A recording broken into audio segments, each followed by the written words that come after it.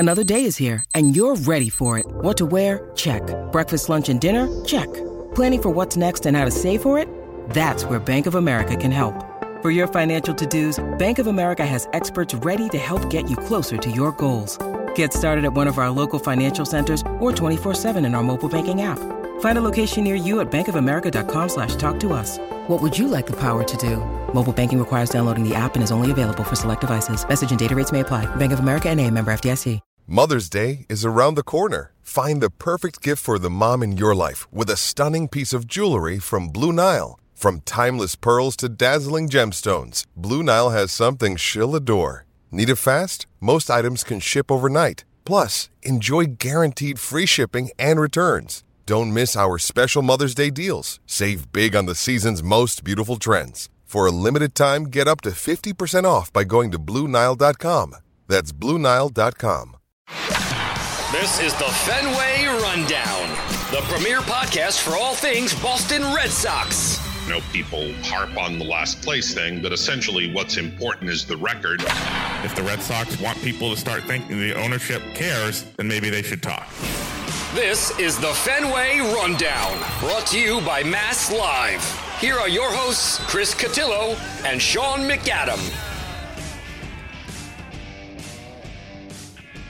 Welcome back to the Fenway Rundown podcast presented by Mass Live. I'm Chris Cotillo, Sean McAdam alongside on Zoom on one of the worst weather days I think I've ever seen. It's so bad that I'm afraid about rain hitting the window here because it's coming down so hard and being able to kind of disrupt the pod. So bear with us. We're like the mail through sleet, snow, rain, whatever the phrase is. And through a crisis, many crises. Electrocution during this podcast. I'll take it from there.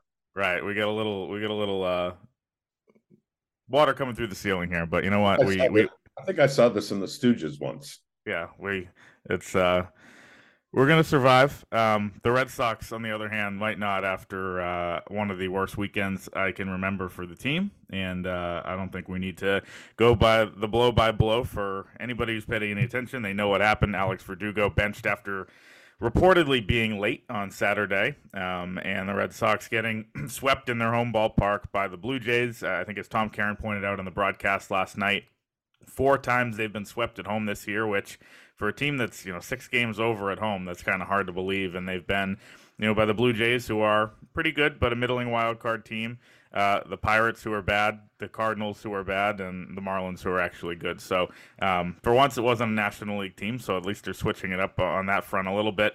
But the playoff odds are down. We know how important those are to the front office. They were like 40% a couple weeks ago, 10 days ago, and now down to 10, 11% chance the Red Sox get in. In the words of the great Johnny Miller, can it get any worse is the question we'll be asking after Pablo Reyes' grand slam last night. Trevor Story coming back today as we record this. Chris Sale later in the week. A glimmer of hope. But, Sean, I'll start here. It went off the rails quickly. Could it really possibly have gotten any worse for the Red Sox over 3 days? It was a bad weekend, Chris. There's no getting away from that. I think the Red Sox would themselves concede that point, not only being embarrassed by being swept by the team they were closest to in the standings, the team they were trying to catch for that third wild card spot. And not only did they lose 3 in a row, but they lost at least 2 of them in pretty convincing fashion and ran into a double play at the end of the other one where it looked like they were about to finish off a 9th inning comeback. A breakdown in fundamentals that has been all too common for this team this year on the part of Reese McGuire running the bases. But the backdrop to the loss and the sweep by the Jays was, of course, as you mentioned, the Alex Verdugo drama that dominated the weekend and particularly on Saturday. It was precisely what this team did not need in the middle of a critical series. Whether it threw them off their game, whether it resulted in losing the last 2, no way to demonstrate that or no way to prove it empirically, but it certainly was of a piece with what happened to the team over the weekend, embarrassing themselves on the field and off, frankly. We talked about this the other day in Seattle, right? Like the whole Alex Verdugo experience. We had reported that they were shopping him, and now you kind of see why. And you also might see why in this case, why no team was really willing to bite on a talented player. I think Alex Spear of the Globe over the weekend wrote something similar to what we had that was like, rival executives were kind of surprised at how aggressive the Red Sox were in trying to shop this guy. I mean, it's no coincidence when you have kind of a constant headache like this, and it just seemed like, I've never seen Alex Cora more angry than he was in the press conference room after the game on Saturday.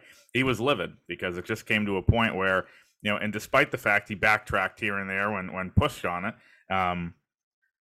he just seemed to have enough with this player who's driven him crazy throughout his tenure. And at a certain point, he had to take a stand, and I can't remember, and we've covered, every moment of his tenure, and I can't, or you have, I guess I didn't cover the first 2 months, technically, in 18, but I can't remember him, publicly taking a stand, pulling a player from a game 2 hours before like this and being that mad. We took a step back as a team, one of my worst days in the organization.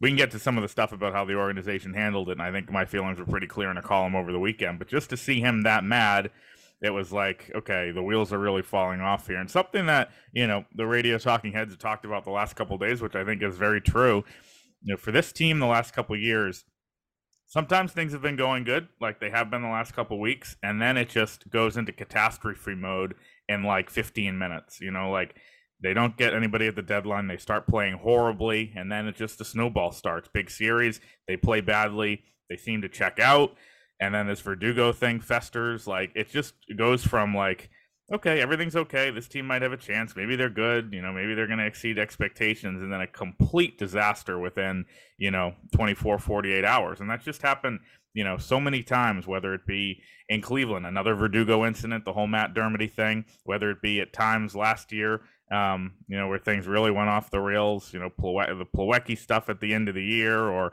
different things. Like there's just times where it just all falls apart, and ultimately there's a lot of people to blame for that. Yeah, let's take these two issues separately for a minute. You may look at the Alex Cora press conference from Saturday and ask, well, isn't that kind of an overreaction? Guys showed up late. It happens occasionally. It probably happens more than we know about. We see when players come into the actual clubhouse, but we don't always know when they're in the ballpark, maybe getting treatment, maybe upstairs having something to eat, maybe taking swings in the cage underneath. Those all kinds of places they can hide from us, and do. And so we don't always get a sense of who's early, who's late, who's on time. But I think you have to look at this in the big picture. And you sort of alluded to it, Chris. In the last, let's call it 9 or 10 months, Alex Cora has had to call out Alex Verdugo for not being in suitable shape and challenge him to change that when he reported to spring training in February of this year. He had to remove him from a game and keep him out of the next night's game for failure to hustle on the bases. And of course, over the weekend, because Verdugo showed up about 2 hours before first pitch, scratched him from the lineup. So all the people saying, well, this is a big step backward for the organization, and this is one of the worst years I've had here since managing. If that sounds like an overreaction, I would point out that this is a nearly year-long pattern with Verdugo, and that's just the stuff we know about. Who knows what else has taken place between them to change that dynamic, where there may have been other instances where Cora felt the need to step in and discipline Verdugo. You see now why the Red Sox not only maybe were certainly listening to trade talk, but also have not shown the least bit interest in trying to extend him past 2024 when he'll become eligible for free agency. That's one issue. The other is the weekend and the sort of maddening inconsistency that this team has shown really all year long, where they'll win 7 out of 8, where they'll get to within a game and a half of a playoff spot. And then it doesn't just take a dip or run into a mini losing streak. It goes completely off the rails, either because they're outclassed by inferior teams at home, as you referenced with both the Cardinals and some other teams that have and the Pirates who have beaten them here soundly at home. That should not happen. At least Toronto is a quality club and a playoff contending club. Although, frankly, their record is, until the other day, was exactly 2 games better than the Red Sox. And the Blue Jays themselves came to Boston in the middle of a bad stretch, having been embarrassed in a series against the Orioles, as our guest Dan Schulman referenced when we had him on the last episode. So it would be hard to come up with a worse 72 hours than what the Red Sox went through from Friday through Sunday, both what they did between the lines and what happened off the field. Now, Monday, to their credit, they respond and pull out a walk-off win, one of the most dramatic games of Fenway of the season. Whether that gives them a bounce or not, whether that turns things around, those kind of games, as Alex Cora said Monday night in the immediate aftermath of Pablo Reyes's grand slam, those kind of games can get a team going. We'll see how that unfolds this week, but they have put themselves in a very tough spot by what happened over the last week in general, and specifically the 3 days over the weekend. And just to pull back the curtain on Alex Verdugo a little bit, this is a guy that, you and I have both in the last couple, you in San Francisco and me previously a few times this year, when you need him on something in the clubhouse, when you go up to him, he is, for our purposes, when we say good for business, like the most candid, the most kind of easy to talk to, like one of the better. He wears his heart on his sleeve. That's true, and it's a reporter's dream, and like I think in the media, everybody generally gets along with him because he is what you see is what you get. He gives great quotes. He gives good insight, when things are going well and when things are not. And so in that case, like this is not a guy who has a combative relationship with the media. So we're just on a day-to-day basis pointing out what we hear behind the scenes, and then also, when something like this happens, it's obvious. I will peel back the curtain here for a second because, something that's taken place with Alex Verdugo in the last couple of years. In each of the last 2, about halfway through the season, I've tried to write a feature on Alex Verdugo's maturity and Alex Verdugo becoming increasingly mature, and has he taken a step forward? And last year, 2022, did a lot of reporting on this, talked to a bunch of players, some former Dodgers teammates, got some guys on the record, got some quotes from Rich Hill about it, Kike Hernandez, some other guys, and was prepared to write the story. And while asking around on it, got a call from someone in the organization saying, hey, pump the brakes on this. He's not there yet. Like, we don't want, he's not really showing as much as maybe it seems like, and there's still some issues here. And, I didn't run the story. This year, he's having a great year. Seems like things are going to be kind of trending in the right direction. I get to the point again where I'm writing the story. Talk to Justin Turner, talk to Kike Hernandez again, starting to do the background reporting for it. He gets benched in Cleveland right in the middle of writing it. And I felt like, well, again, I can't write this. And I just think that kind of shows you that he has gotten close, but can't get over that hump. I mean, it looked like this year, the way he started the season, the way he came into camp in shape, the way Cora was happy with him, stumping for him to be an all-star, all that type of stuff. Like, it seemed like he was finally there, only to get benched in Cleveland and benched here. And it's just at a certain point, you either figure it out or you don't. And the clock's ticking with him. Yeah, and as we noted, you can understand why the Red Sox have been reluctant to commit to him long-term, because you don't know what you're going to get from day to day, week to week, month to month. We've seen him have a terrific start to this year. For the first, let's call it 6 to 7 weeks, he was clearly their best player. I give him credit for making significant improvements as a defender. He's played Gold Glove caliber right field in a very challenging ballpark for that position. And there has to be effort for that to take place, right? I mean, there has to be. Right. But, invariably that is followed up by, a month-long funk at the plate, some issues with focus and concentration and commitment to the team, as we saw rear its head over the weekend. And I think the unstated part of this on the part of the Red Sox is, if he is this mercurial, this up and down, when he is going year to year in arbitration and trying to establish himself and try to get a big raise, what would he be like with the security of a 5-year, whatever it is, $90 or $100 million deal? And you can understand why they are reluctant to make that commitment. The problem now is that having not traded him at the deadline, and as we reported, they were certainly listening and engaged with teams on talks. They didn't find anything they thought was worth doing. That's fine. But they now go into this offseason with the knowledge that Verdugo's reputation around the game has been further sullied by his own behavior, and whatever trade value he has, it's less now than it was 10 days ago before the deadline arrived, and they have to deal with that loss and that fallout.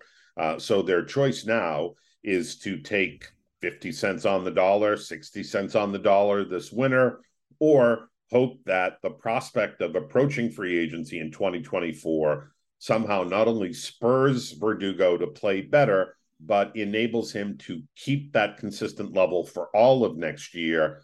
Maybe then if they see long-term changes, they can engage in extension talks. Maybe they just walk away and you get nothing but a draft pick for him if indeed they qualify him next year.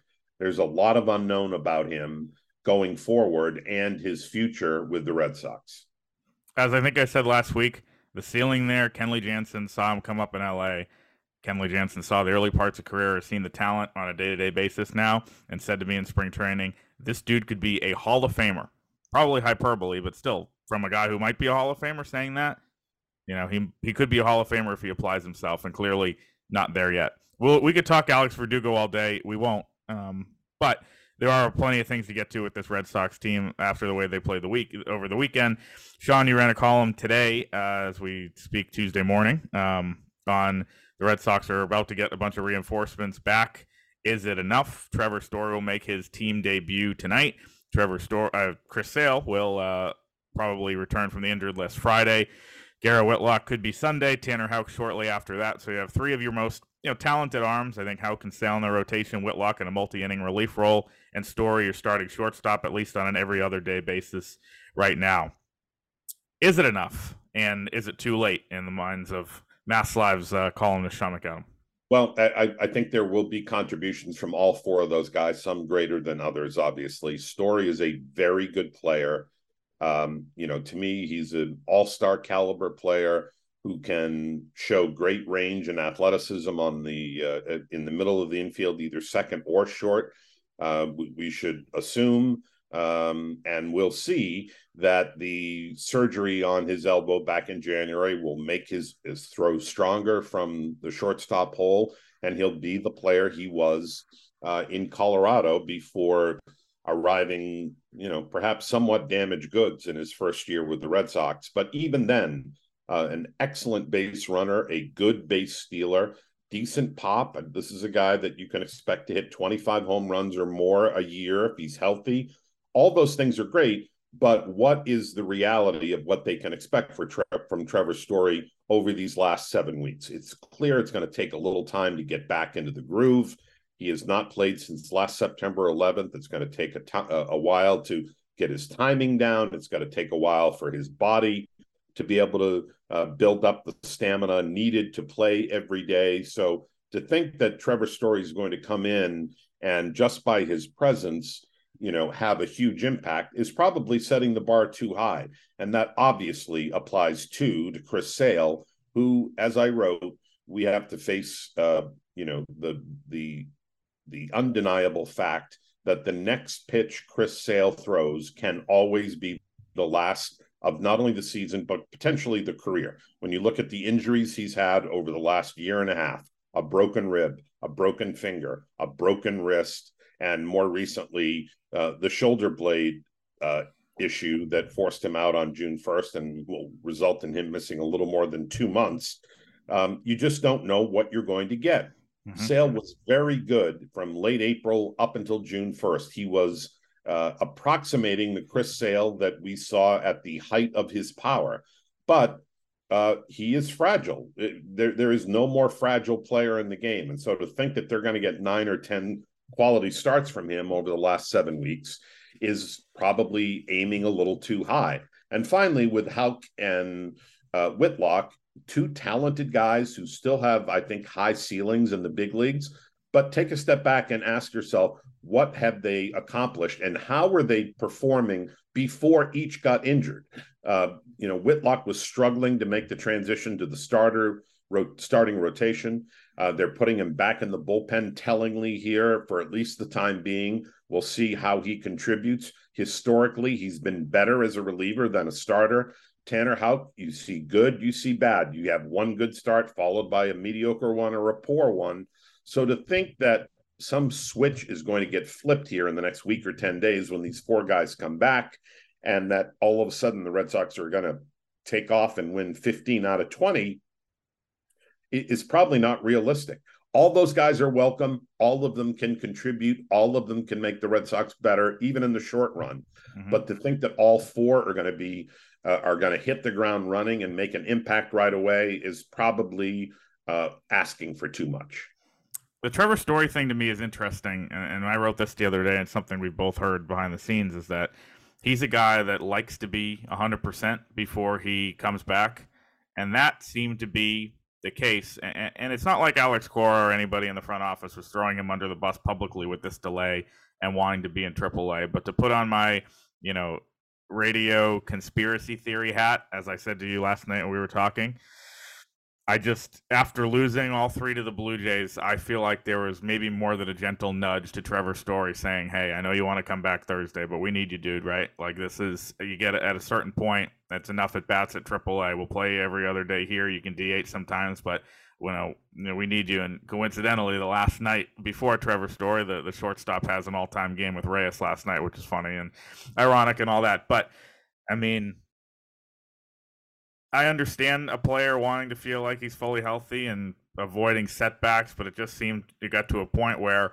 maybe hidden by the Verdugo stuff a little bit. I think fans were starting to notice, saying, hey, we're falling out of it, and you're taking all these at-bats at Worcester. And, he originally said Friday, and then it was pushed back another 5 games, including 3 against a division rival. I wouldn't be surprised if there was a little bit of frustration behind the scenes and a little bit of urgency there to get him back in the lineup. And to me, this whole idea that he changed his mind, I somewhat doubt that happened all, organically and on his own. Not to be the tinfoil hat guy, but like it's hard to believe. I don't think that's a big leap at all to take. I think there was some gentle nudging, but maybe a little more forceful than gentle, saying, hey, look, we can't afford to wait. Even if you're not playing every day, every game that we have you in the lineup is better than, frankly, having Yu Chang or Pablo Reyes play shortstop. Mm-hmm. A guy who's still recovering from surgery, a guy who hasn't played in a major league contest since last September, is still more talented, more skilled, more able to impact the game than either of those two guys. Although not Pablo Reyes last night, though. Well, that's true. One at bat does not, however, a career. No, it was a great game all around. He did have a good game. He did have an important double, and then he had the walk-off grand slam. And I think you and I both thought that Yu Chang is likely to be the odd man out here as this goes up and is available to all our listeners on Apple and Spotify and wherever you get your podcasts. You can have a good chuckle at my expense now if, as you're watching this, Pablo Reyes has been DFA'd over Yu Chang. I doubt that was going to be the case before last night. I'm pretty sure that what Pablo Reyes did in those 9 innings last night probably further cemented his place here. He's more versatile. He's a better offensive performer. He's faster. The one thing that Chang has over him is that he's a better pure shortstop. And while there will have to be some time where Story sits and they have to run somebody else out there, I think they're okay with Reyes playing that shortstop position, 3 or 4 times in the next week or so, while Story builds up his stamina, and then having a more versatile backup to go with Luis Urias at second base. But, it really is all about what are they going to get right away, how soon, how big an impact. Mm-hmm. And Story, it does seem like, I don't know if you want to use the word shamed or pushed or cajoled or whatever your verb of choice here. It's logical to assume that the Red Sox asserted at least a little more influence on him to press upon him the urgency and the fact that there was no time to waste.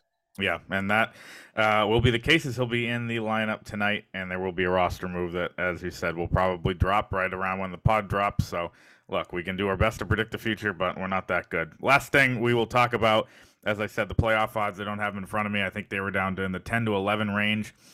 We've heard now from Chaim Bloom over and over, this is something they look at. I think they have internal projections. I think they have their own, numbers that go kind of as guide points.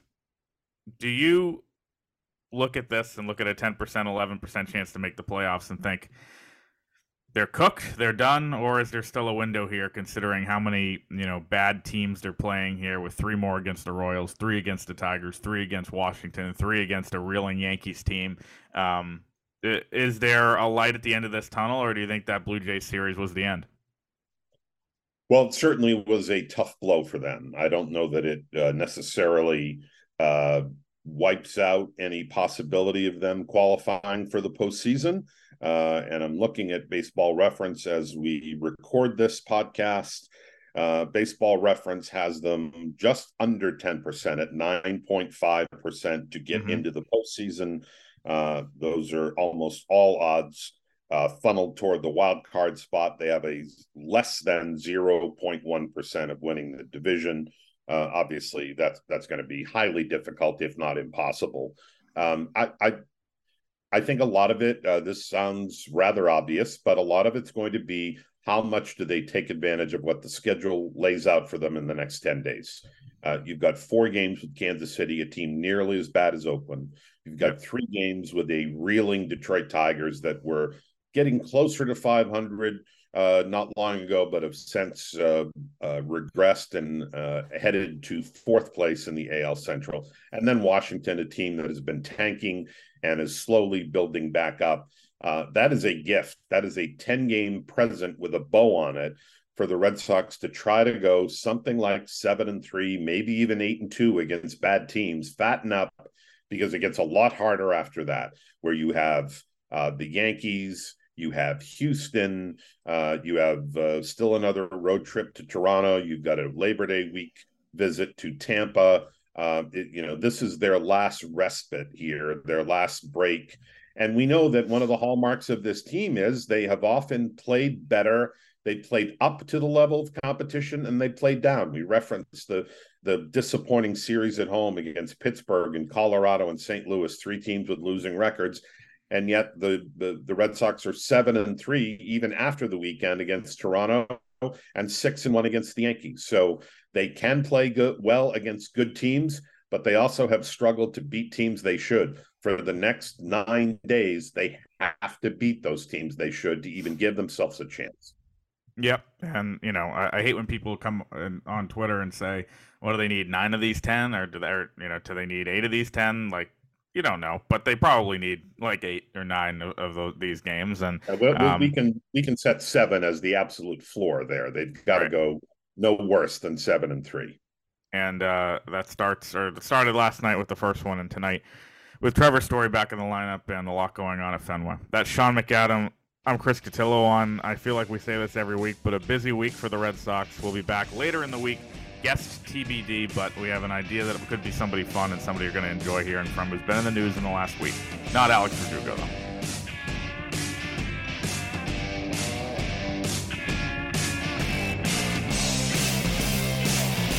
This has been the Fenway Rundown, brought to you by Mass Live.